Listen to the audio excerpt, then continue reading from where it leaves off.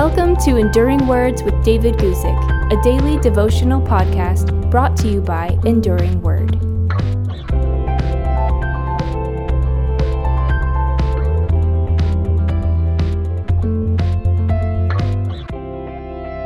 Today, I want to read to you a short verse from Titus chapter 2 and talk to you about a life that is in balance. Here we go, Titus chapter 2, verse 6, which simply says this: "Likewise, exhort the young men to be sober-minded." As Paul told Titus how to guide and encourage different groups of people in the church, he eventually came to the young men. And in speaking of what Titus should say to the young men, he started with the word likewise. Likewise is a linking word. It shows that what the young men needed to learn wasn't all that different from what the younger women, the older women, and the older men needed to learn. We may need a slightly different emphasis depending on our station in life, but the essential message of godly living is the same for all of us. Yet, there was a specific instruction to direct the young men, that they would be sober-minded.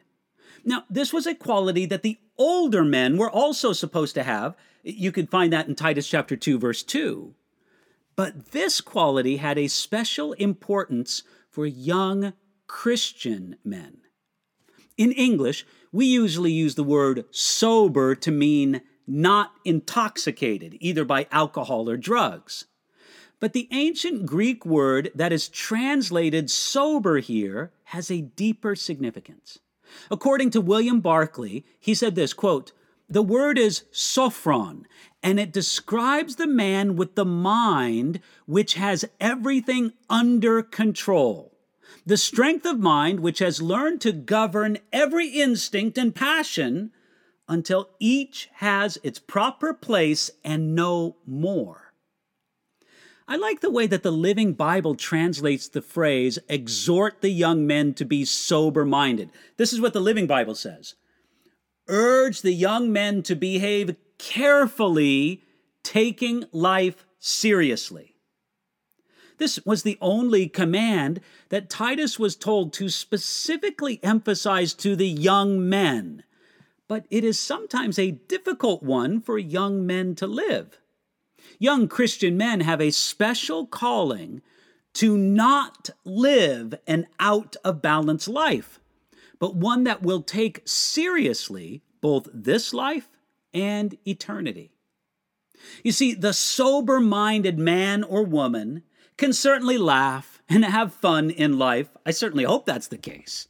But at the same time, they know that there is more to life than having a good time.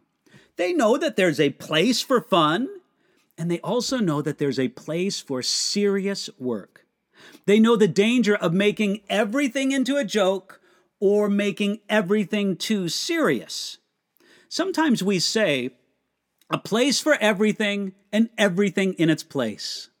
For the sober-minded man or woman, they know and live that wisdom. They know that there's a place for everything and that everything should be in its place.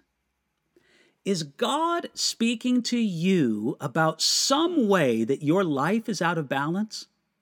Ask God for the wisdom to pursue and to live a sober-minded life. And you can ask Him for that today.